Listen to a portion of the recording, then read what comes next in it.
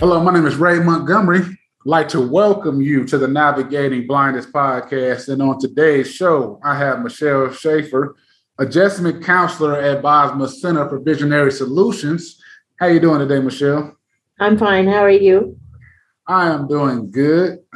Michelle, it's always a pleasure to have you on the podcast, and really wanted you to come on and really talk about your Saturday seminars and ways individuals who are blind or even just family members can deal with the holiday blues, because we're coming up to the holiday season, or matter of fact, we're in the holiday season right now. So just having, a person like yourself here to really talk about, tips and give us advice on how to deal with, people who may be struggling with mental health or just having a hard time dealing with the new normal after maybe losing their sight or another physical ability. So, Michelle, how's it going today? Things going well? Good, thank you. And we have the Saturday seminars for anybody who's connected to Bosma and their family and friends.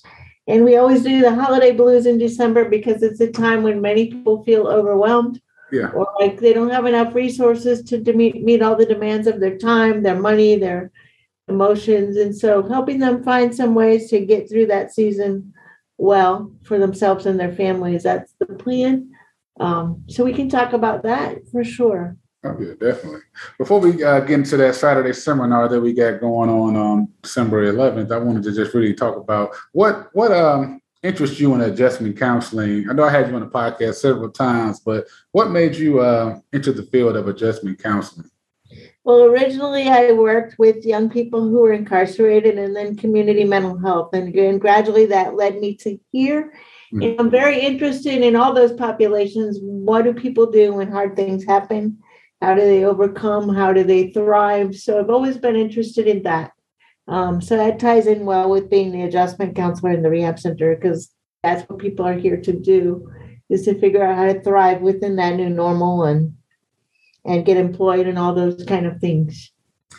I know we deal with a lot of clients who are new to vision loss, and some may, have experience, talking with a counselor and things of that nature. But what if someone, hasn't had that experience or doesn't feel comfortable? Does it take them a while to kind of open up, to speaking with you about, dealing with the loss of vision or just dealing with some of the emotional issues that come along with vision loss?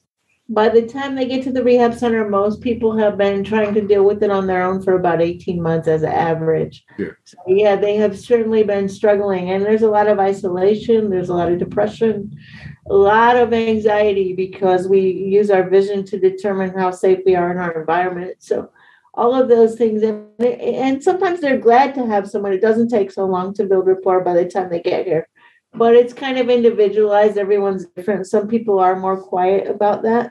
Yeah. So I think there's a variety of responses, but we see people who have been very, very isolated for the most part. That is a key problem when they get here, for sure.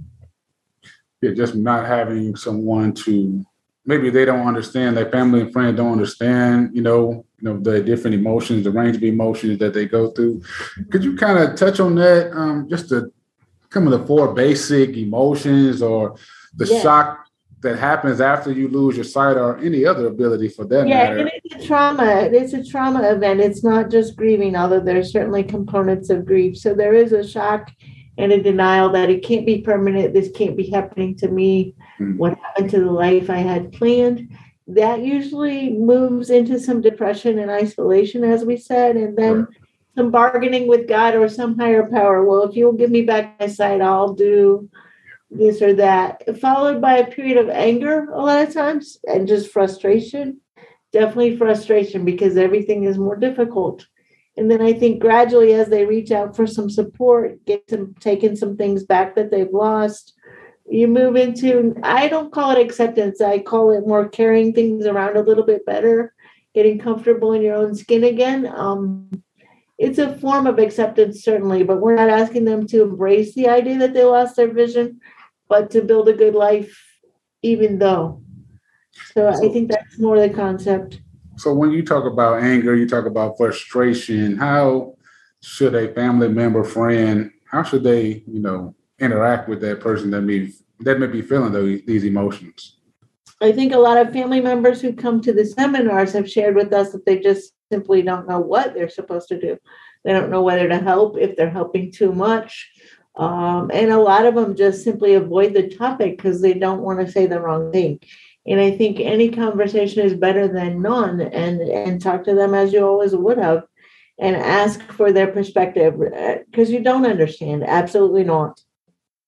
No, yeah, they don't understand. So how does that person know? I don't know what kind of, I don't know what the word I'm looking for. What kind of treatment? What kind of things should that person do when they're feeling that anger? How do they reduce that anger? How do they, suppress that anger? Or should they let it out? Or I think what's your it's a advice? must to talk about it and admit how depressed and how angry we can get. I mean, a lot of people share that they have thoughts of suicide during that time. Mm-hmm. And I think it's really important not to hold those in, but to talk to someone that you can talk to in a reasonable manner about that, not to blow up on people or become aggressive, but to get that out somehow and figure a way to start taking some of the things back that you want to do, get out of the house, make connections with people as a start, whatever kind of connections you can make, whether that be by phone or in person. I think being around other people reduces that to some degree. And that's the benefit of coming to like the rehab center where everybody's been through that. You can kind of talk that through, realize that it's part of it, and go forward. You talked about being around other people with vision loss. We have group sessions that you hold over there. You also have the one-on-one sessions. Do people tend to open up more when they're in a group setting, or do they tend to, be more reserved? I think it's a little different for everybody. Some people love group. They love that camaraderie. They love that understanding. They love helping others. Some people, group is not for them. They do need the one-on-one, and they need some time in both, I think, to do the whole thing. They also need connections with their significant others to kind of reconnect at home and have some support there, because rehab is 4 months. It's not forever. And so it's important that they transition that communication back to their normal. Most definitely. Definitely having that support at home is key. And that's one of the reasons for that Saturday seminar and some other things we do with families to try to say they're a critical part of somebody adjusting well and building a good new normal, as we talk about, not just an okay one. We don't want people to just get by. We want them to thrive. And so helping their families understand that. Yeah. It's definitely, I know when you talk about those 4 emotions, I definitely could say I've been through all those emotions. And, and so every time I come to the rehab center and I sit and I talk to the clients, I always remember just being on the other side of that table. And where you cannot see what's ahead of you. You can't see anything good is coming. And so, I think it's really critical for them to see other people who've done well, and it builds that hope and a sense of well-being. Yeah, for sure. Yeah, it definitely does. I never imagined I would be talking to people about blindness or anything like that when I was 17 and sitting across, because I didn't want to hear it. At the time, I was not, open as open-minded. Well, I was open to it, but I didn't believe it. Once again, that denial came in, Yeah. You go to denial, then you're going to doctor after doctor, getting 100 opinions. And yes, most people are still looking for some kind of solution. And also, I think it depends where you're at in your life. At 17, it's a lot different reaction than it might be if you had been 36 or something. Yeah. And so we have to take that into account too, kind of where are people coming from, where were they at in their life before they lost vision? Yeah. How are they as a person in general? There's a lot of differences in that. So how do your family and friends, how do they bring? What can they do to bring that joy back? What can they do to help you get back some of the things that you lost? How can they make you feel more inclusive? One of the things I think they can do is call you up and invite you to go do things. Don't neglect that. And I don't know why they neglect that, but I hear it all the time, is that nobody calls or says, hey, do you want to just go out to dinner? Or there's a few and far between. And I think it's really, really important to get out of the house and do stuff together. And that brings joy in itself. And to make sure if you're at a social event over the holidays, that person knows who's in the room, what's on their plate, what's offered as far as food. Don't just make them something and bring it to them. Let them choose. If there's cards going on, let them play. Whatever is going on, try to help them engage, because it's very easy to sit still and just kind of listen because it's overwhelming. And so to help them get engaged is to kind of be a side person and say, let me tell you who's here. I find out you do have some people that are like that. They do help you. They want to make you feel part of the festivities and things of that nature. But do you feel like that those people are not calling you after you lost your sight or whatever it may be? Do you feel that they may be ashamed that they may be going through denial as well? I think they're afraid. They're thinking, I don't know what I'm supposed to do. I don't know how to do it. So I'm not going to take a chance on hurting someone's feelings. And I think they'd be far better to do it and make some mistakes than to not do it. But I always tell people in the rehab center, you reach out first. You call them. You invite them. Yeah. That's definitely another way to do things as well. Hey, if you'll drive, I'll buy dinner or whatever. Take the initiative to make connections too. So talk about the Saturday seminar. You got the Saturday seminar. Give us the date, the time, and what can people expect during these seminars?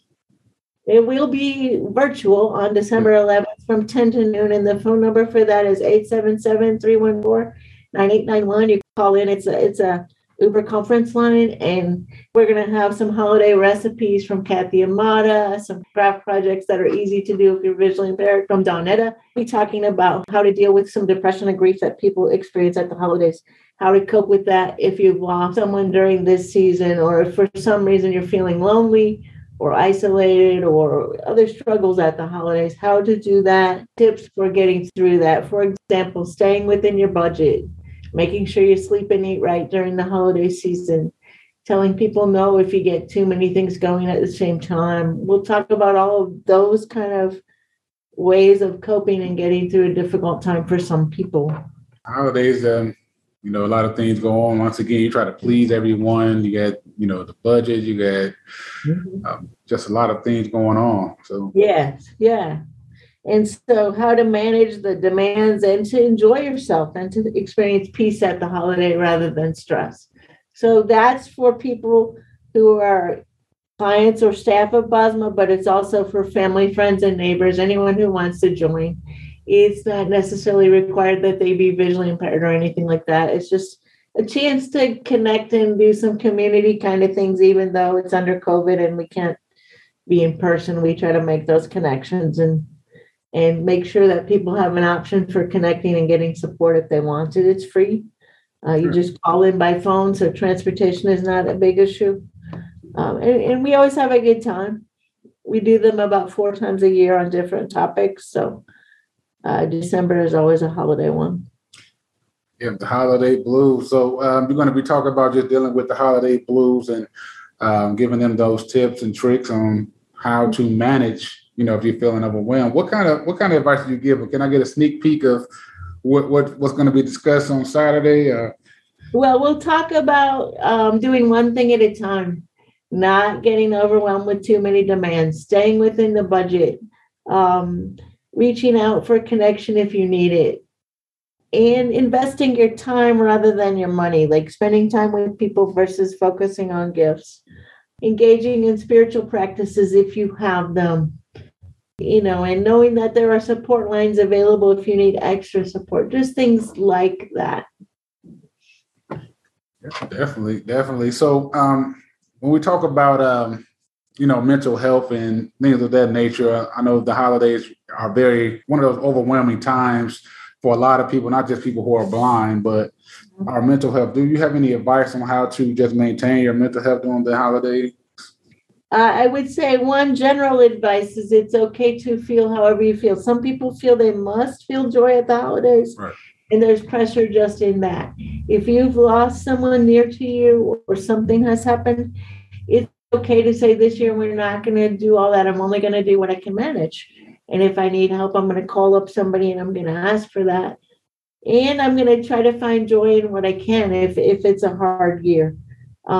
Do the simple things. Lean on those traditions that have always brought you happiness in the past. And again, focusing away from we have to have big events and we have to have a lot of gifts, but really invest your time and energy in the people who are most important to you. Definitely. I appreciate all that great knowledge, and definitely I'm looking forward to the Saturday seminar, December 11th, 10 to noon. Give them the number one more time, Michelle. That would be 877-314-9891. So just call in and we'll be there. And some of it's for fun and some is a little more serious, but it's a chance to talk to a whole community of people as well. There's usually about 15 or so people. So bring your family and friends, join us and learn a little bit.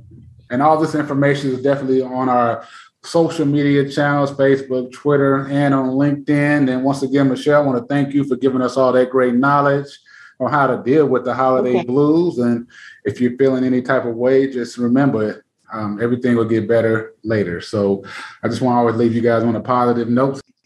Once again, Michelle, I want to thank you. And if you guys want to learn more about Bosma and our Center for Visionary Solutions, please visit us on the web at bosma.org. Make sure you're following us on all social media platforms, Facebook, Twitter, and on LinkedIn. And definitely make sure you're subscribed to the podcast on Apple, Google, and SoundCloud. And I will talk to you guys next week.